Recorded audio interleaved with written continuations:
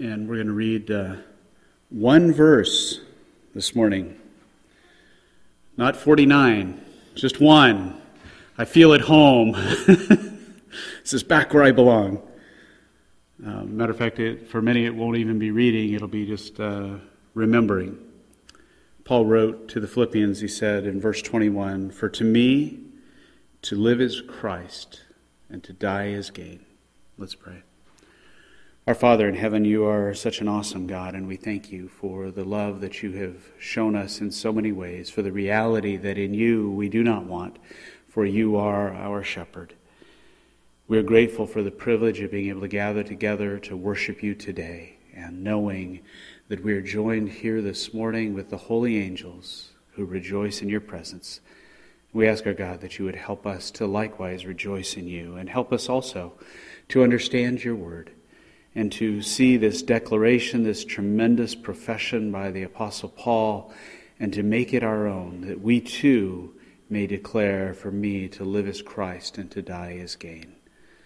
Our Father, we pray for our Sunday school class. We pray in particular for Phil and Barb, that they will present their work well, and that you'll help that adult class to understand more of the ministry that's going on. But we pray in particular for our children. Lord, Sunday school is a wonderful time in which a teacher is able to meet with a small group of children and be able to explain your gospel to them. Father, would you allow that gospel to work powerfully in their hearts and to bring them to salvation? Would you do these things for Jesus' sake? Amen. Anybody else kind of really interested in, it's borderline fascinated with like Amelia Earhart? I think it's an incredible story, and so one of the things I've done is went through a biography of her life a little bit ago, and I've actually been through it I think about 3 times now, because I'm just fascinated by her life. Not a Christian, not really moral, but yet an amazing adventurer and a woman who just did incredible things. And we know the end of her life, that she was seeking to circumnavigate the globe and to be the first person to accomplish such a task. And she got to New Guinea and was on kind of the next to the final leg. She couldn't quite get to Hawaii from New Guinea in her plane, so she had to refuel. And from the very beginning, she knew this was the most dangerous part, because they had to land on, I think it was a little island that's like about 1.5 miles by half a mile dimension, if you could imagine that, and trying to find that out in the middle of the Pacific somewhere. And as they were going along, it was some challenges that they faced. But she was heading home. I mean, it was at the very end of this journey, and she's heading home, and she's looking forward to it. And as they're going, they got probably blown off course to some extent. They had some low clouds, weren't really able to see where things were, and they blew a fuse. It appears on the radio that was supposed to help them find out where they were, and it was just a problem in being lost. She and Fred Noonan perished as they were heading home. This year, we've been talking about heading home. That's been our theme for the preaching ministry. And we started out by looking at heaven and trying to say, well, what is that home that we're heading for? That home that we've been created for? That home that we've been redeemed for? To understand what that is. And then we spent time in the book of Daniel trying to understand what it means to then build God's kingdom while we're living in man's kingdom here upon this earth. And how do we go about that? And that's how we spent our time in the preaching ministry this year. And so as I think about just the idea of heading home, this passage from Philippians came to my mind. As in Philippians, Paul's writing at a time in which he is in prison. And he's writing to this church in Philippi. He's trying to comfort them and encourage them, all the while knowing that in prison he may very well be executed. And he's not really sure whether or not they're going to execute him. And as he's wrestling through that, he explains to the Philippians the course of his life. And in one sense, he says, I'm headed home. Whether they're going to take me now or later, it doesn't matter, but I'm heading home. And he tells us the course of his life. For me, to live is Christ, and to die is gain, as we're heading home. And as we're wrapping up that preaching portion of heading home, just so you know, we'll be starting, well, in the end of November is when we'll start our Advent series, and so things will all be shifting along. In a couple weeks, Robin and I will be gone for most of November, so we're really wrapping up this series. And so as we're wrapping up, I want us to be thinking about how do we set the course of our life? And we can set that at any point, whether it's very young or at midway or toward the end. We can set that course. How do we set it? I think that this passage tells us a couple ways. And the first is, we set the course of our life by making Jesus our life. Notice what he says in verse 21. He starts out, "For to me." He starts out with "to me," and he's very emphatic in the Greek text. "To me" is set apart so that there's special focus on that. And he isn't necessarily saying, "so y'all ought to." It's not an imperative to all of us. It's a statement, "this is the reality for me." In his commentary on the New Testament, Vincent says, not this Vincent, Vincent, the last name, Greek scholar, he says, "Whatever life may be to others, to me, to live is Christ." And that's a great, if you will, rough translation of what he's trying to say, and taking into account the emphasis that Paul has made in this sentence. And it's more than simply saying that Jesus is the most important thing in my life. And we may say that frequently. And we may want to say, well, Jesus is the most important thing in my life. And I think there's a latent problem in such a statement, in that it makes Jesus a priority which, frankly, can shift, right? And sometimes we can make other things more important. And Jesus doesn't want to be a priority in our life. He wants to be the entirety of our life. If we think of it, even the idea that he wants to be the summation, that everything adds up to him. So as we set goals in our life, we begin to set goals and say, I want to accomplish this. And that goal has to be within a context, within a sphere. I want to do this as I'm seeking to glorify God, because glorifying God is more important. If I never reach that goal, but glorifying God is what must take place. Jesus is the central portion of my life. He is my life, and I try to make him that. To do that, I'm going to have to be active. Paul says, for me, to live is Christ. Now we'll look at the first part, to live. To live is Christ. He's not talking about living in just a passive sort of way, that we're all alive, our heart is beating, and to some extent we really have no control over that, right? It's just beating. I can't necessarily will my heart to stop or anything along those lines. It's going, and we can think about living in such a passive sort of way. Well, I'm alive, so I'm living. But that's not what Paul is saying. He's saying, for me to live, that is that choice to live, that active volitional element of my existence in which I am actively seeking to live. I think it's Ernest Hemingway wrote a short story called The Short Happy Life of Francis Macomber. Has anybody read that? I was guessing not. It's a little bit obscure. But he writes about, and again, Hemingway is not exactly a model of virtue or faith in any way, but he does capture an idea that I think is important for us to think about when we think about living and the importance of being active in life. Francis Macomber is an individual who is controlled by everyone around him. He's living a passive life. And everything he's doing is just other people doing things to him. He's married, and his wife says, well, we're going on an African safari, and we're going to go hunting after lions. And so they're going off to Africa to hunt lions. And Francis is out there, and while he's out there, his wife is unfaithful to him, and the guide is some guy who's just kind of bullying him, and he's going along with it all the time. And he sees a lion, and he's terrified by it.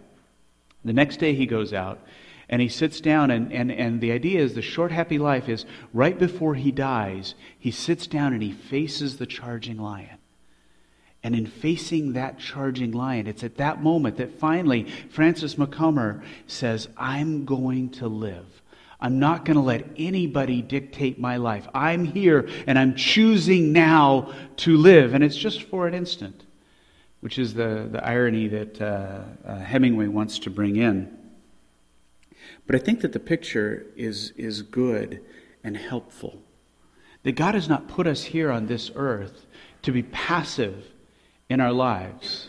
As a matter of fact, if you look at Genesis 1 and you think about when God says, "Let us make man in our image," think about what God had revealed about himself by that point in Genesis 1.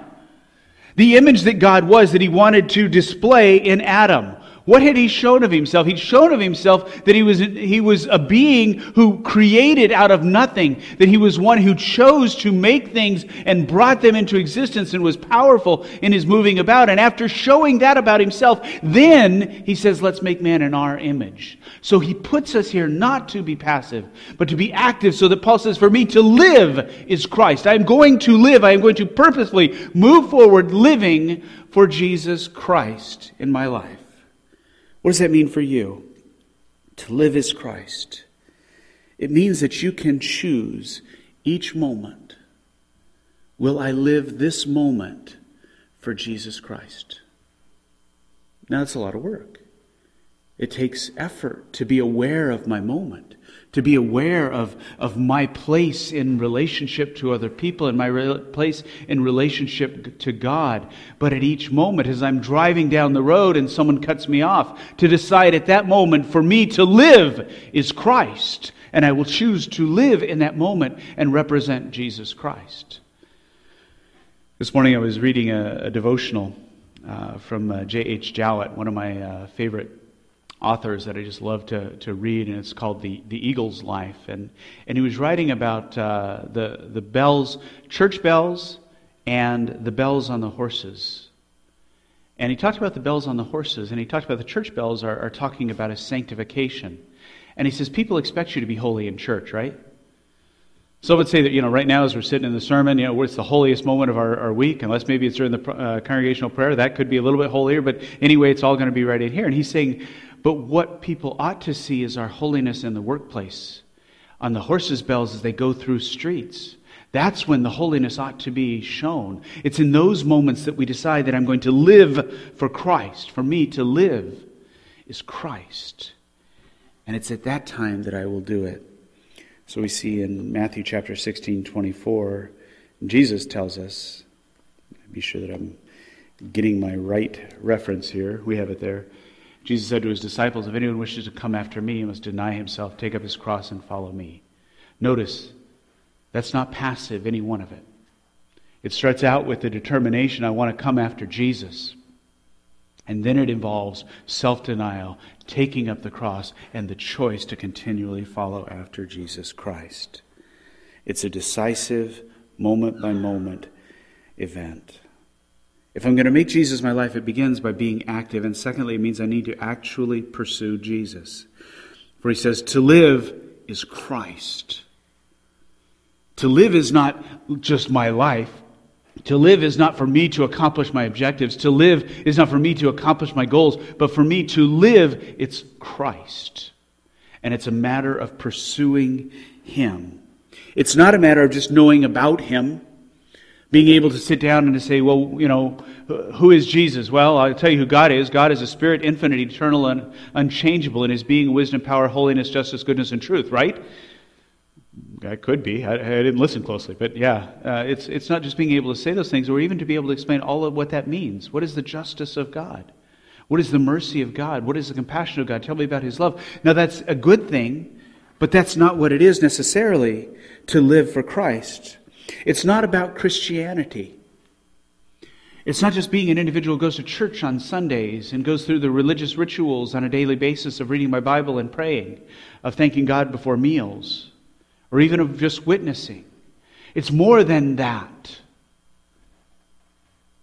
Following after Jesus is not just moral excellence. Now, it should include all of those elements, shouldn't it? All of that's essential to what we are, but that's not it. It's more than that. Paul is talking about the Jesus that he met personally. You remember as he was persecuting Christians and was heading to Damascus, and he was cast down and he saw a bright light and he was blinded until Ananias came and brought him the gospel. And then he had his sight restored to him as he had life given to him. In that moment when the blindness came, remember he looked and he said, "Who are you, Lord?" And he says, "I'm Jesus, whom you're persecuting." He had a face-to-face meeting with Jesus Christ. And it changed him. It transformed him. To live is Christ. Dick Keyes, in his book Chameleon Christianity, writes about such a reality that should be a reality in each of our lives as Christians. He writes, "The Christian claim, of course, is anything but trivial, for we believe that individuals and the whole community have actually met the transcendent God, the creator of heaven and earth, who in turn is deeply concerned for us and even loves us. This infinite personal creator God has made himself known to us through his Son, joining the human race. He has opened the way for us, tiny, fragile, bent, twisted people, to know him. And he is committed to our well-being, even to the point of forgiving us for sin and granting us life forever. Whether one thinks these claims are true or not, it is impossible to consider them trivial. But do Christians look like people who've been in contact with such a God? Are these claims believable to a generation steeped in postmodern suspicion? What evidence do we show of our personal relationship with an unimaginably great being outside of this world order? If we seem to be just like everyone else in our thoughts, speech, possessions, priorities, and behavior, we make mockery of our Christian claims. Those who say that God is a human invention will seem to have the far more plausible explanation. I think that he's really hit on a reality that's important for us to recognize. The Christian claim is we have a personal relationship with Jesus Christ. Jesus Christ, who lived on this earth some 2,000 years ago. And he has invaded our life, and we know him. This is what it is to live is Christ. What is it?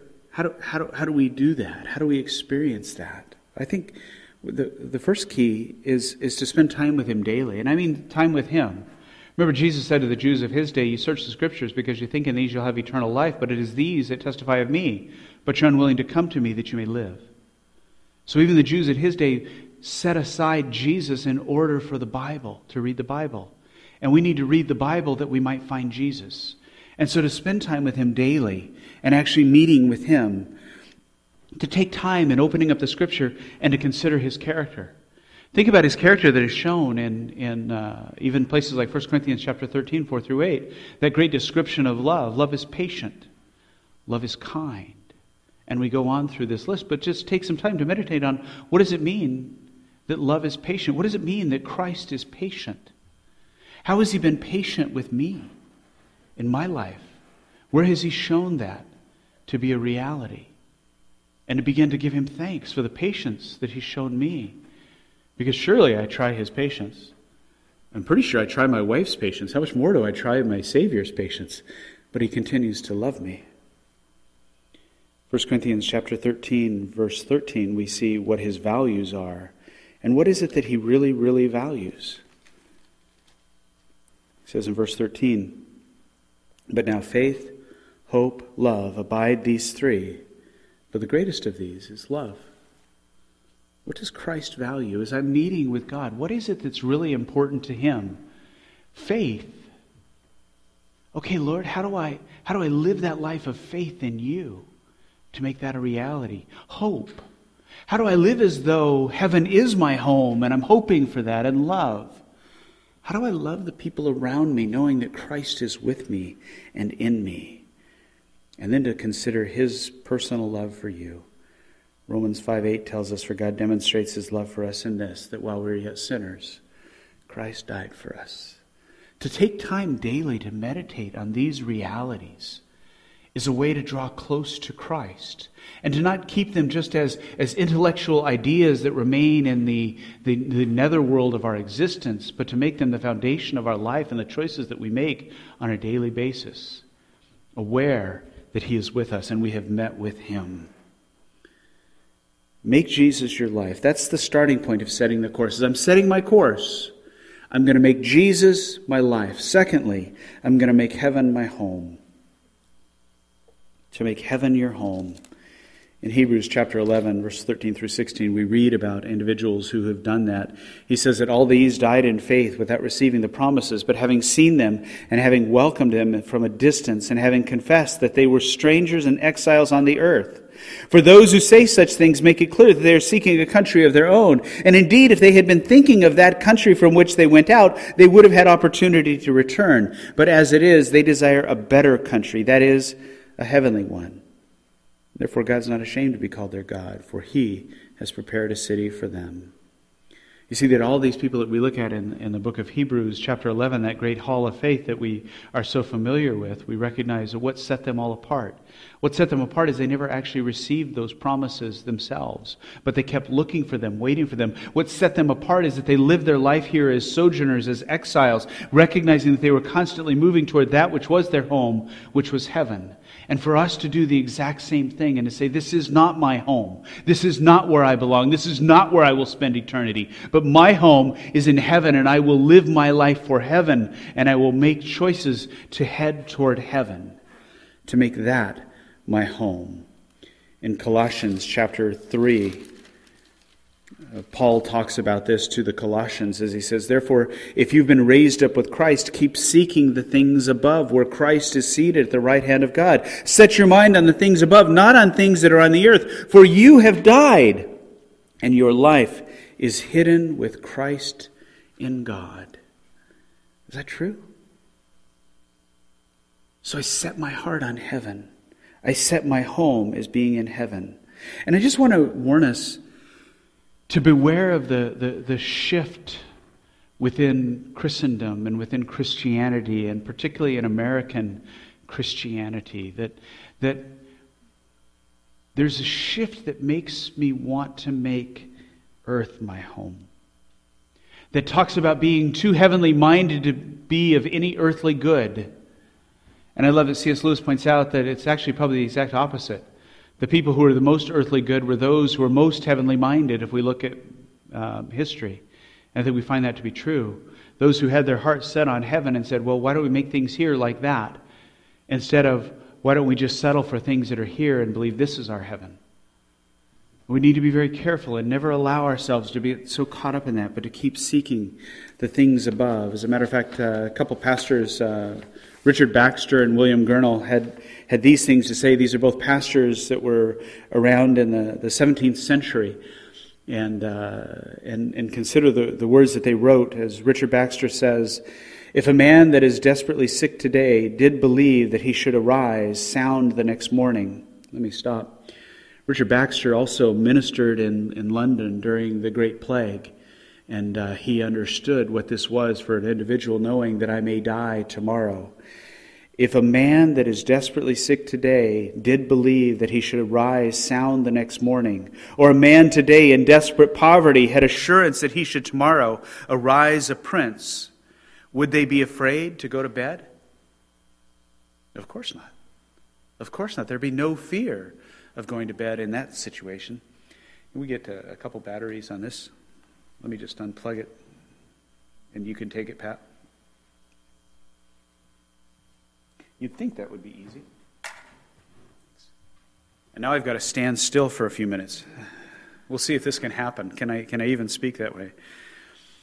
So then we looked in at William Gurnall, who was alive at the same time, a contemporary of Baxter, and what he has to say. He says, let thy hope of heaven master thy fear of death. Why shouldst thou be afraid to die who hopest to live by dying? You see that both of these men, both of these pastors had the same idea. And what that idea was is the recognition that as they set their hope on heaven, it made it easier to live life here, and it took away the fear of death.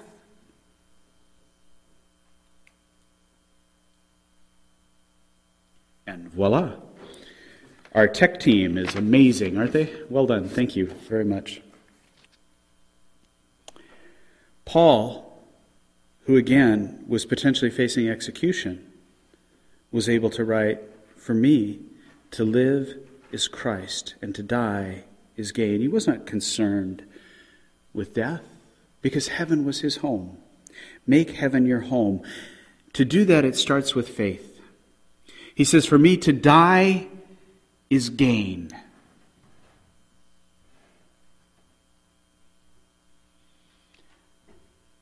do I believe that?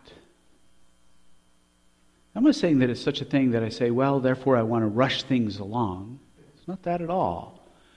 But as I begin to recognize that when God takes me from this place, the next step is actually better. As I counsel individuals who go through incredibly difficult times, and especially who are fearful of the future, often I'll have them begin to think through, what's the worst case scenario? And as they go through the worst case scenario and begin to talk about, things like, well, I could conceivably lose my family, I could lose my job, I could find myself homeless, I could be living underneath a bridge somewhere, and I say, and then what? Well, I suppose, and then I die. And you see, we live in an age in which we believe that's the end of the story, right? And so I ask, and then what? What then? Well, then I'll be with Jesus. Okay, so let me be clear. The worst possible scenario ends with you with Jesus. That's as bad as it can possibly get. Is that true? Then I can face tomorrow. Then I can face what's coming next. I need not fear because I know that to be true. I believe it. I believe in reconciliation with God. I believe that as a foundation, as the bulwark of my life, that I believe there is such a thing as reconciliation with God. There is a God, He is a holy God, He is a just God, and I have been reconciled to Him because His Son took my place upon the cross and bore the penalty for all of my sins, paid them in full, lived a righteous life, and clothes me in that righteousness, and I can be reconciled to my God. Amen?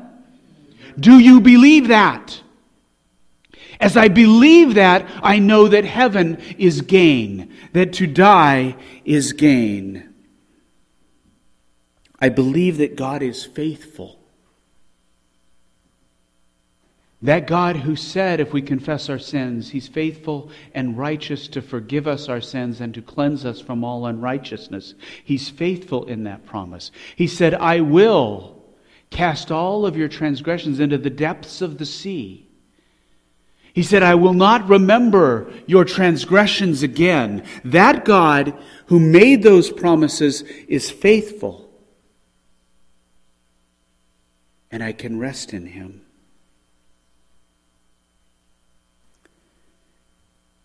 And by believing this, it's an act of my will. I'm choosing to act as though it is true that reconciliation with God has been accomplished through Jesus, and that the God who reconciles me is faithful. I'm going to make choices as though that's the case. And I know I've asked it a couple times, but I want to ask seriously and ask us to contemplate, do you really believe that today? Do you believe that you can be reconciled through Jesus to God the Father? Make sure this day that you've put your trust in that you've made a life choice and said, this is where I land. I know this to be true, that Jesus reconciles me to God and God is faithful. Make that commitment this day. And then desire heavenly treasures. Treasures we seek in many different forms. Most of us aren't dying just to be rich, right? Very few of us have established a goal that, I want to be a multimillionaire by, the age of 20. That isn't necessarily what drives all of us, but yet we're seeking some level of treasures. We're seeking it to be a more comfortable life here, right? And that's not bad. We like a heated auditorium to meet for worship, right? Aren't seat backs nice for a long-winded sermon, right? It's kind of nice to be able to have somewhere to lean back and not just have this slab of wood that I've got to sit on for who knows how long. Not an hour and 15 minutes like it was a few weeks ago. Really sorry about that. But that's not the end all. That's not the only thing that I live for. I mostly want to live for the treasures of heaven. What are the treasures of heaven? You know what? I think of and I treasure about heaven is the promise that there's no more pain. Right? No more pain. And trust me, each year you get older, that becomes a more precious treasure, doesn't it? Because that pain comes on every time you stand up, right? Rolling out of bed you think is the most wonderful time, and it gets better after the first couple steps, but at first it's a challenging time. You know, the plantar fasciitis gets in there, the back's a little bit stiff, the knees aren't really great, and all of that goes in, and that's just getting up. Hot dog.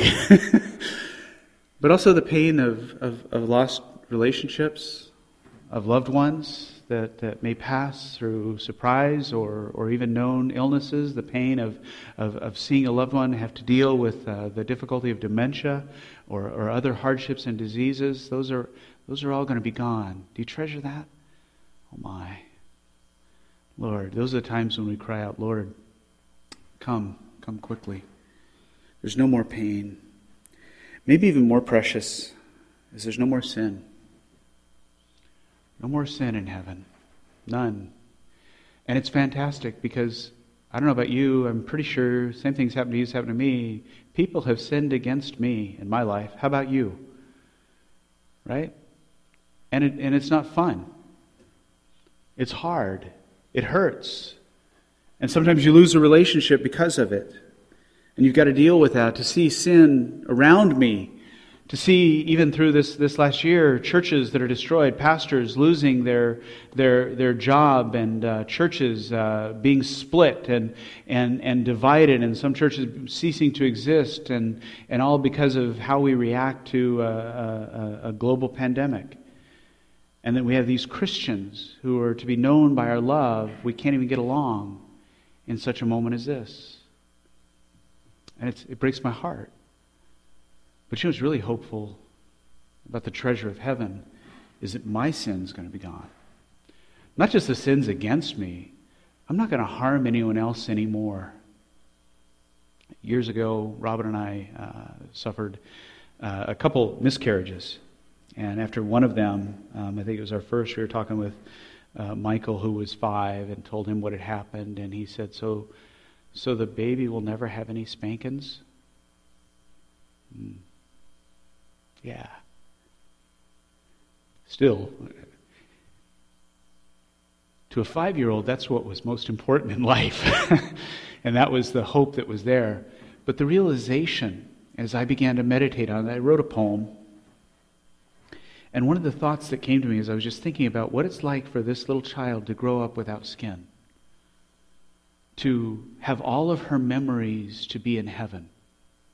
And to have never experienced sin in her own life or from the people around her. What a rich, merciful kindness of God. Yeah, there's some good stuff here on earth that she may have missed out on.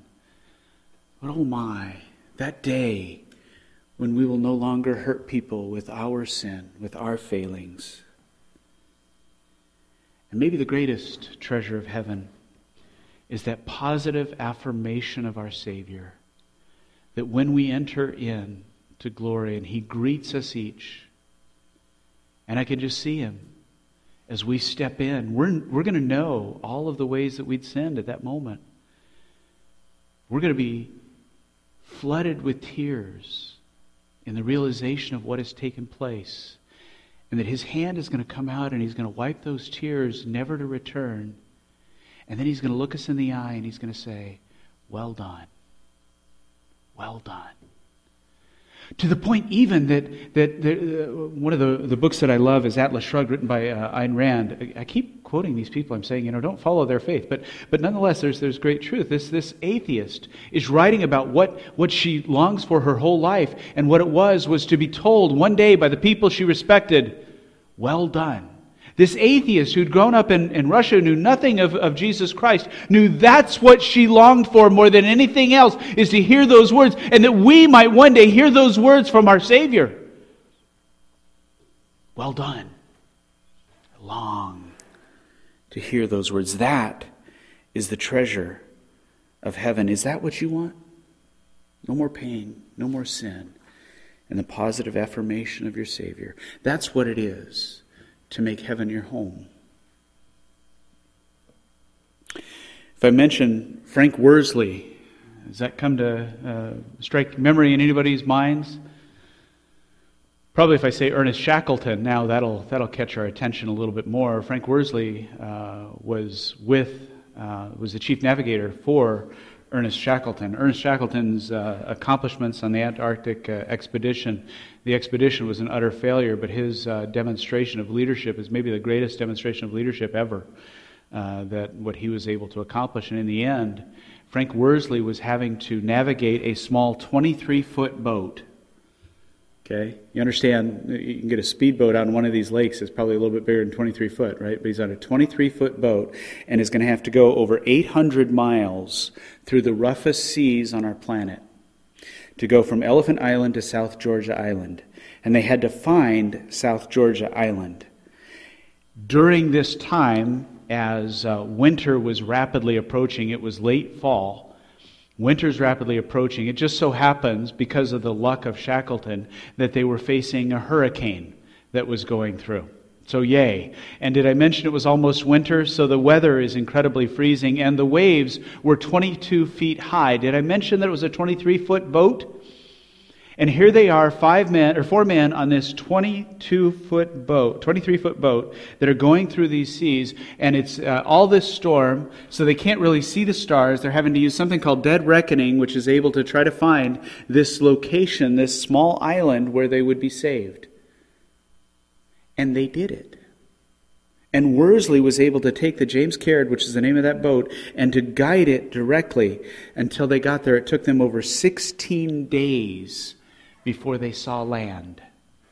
But can you imagine the emotions on inside them when they saw that land, and the pure ecstatic joy that they'd set their course and they'd reached it.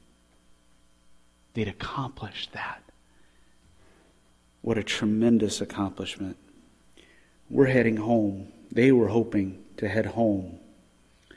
As you're heading home, set the course of your life. And that course needs to be to make Jesus your life and to make heaven your home. Let's pray. Father, thanks for today. Thanks for your word. Your word which guides us. Your word which reveals you to us. Father, grant that we may really set the course of our lives. I pray for this congregation, Lord. I ask that you would help us to be men, women, and children who can say with the Apostle Paul, "For me to live is Christ, and to die is gain." Would you do this for Jesus' sake? Amen.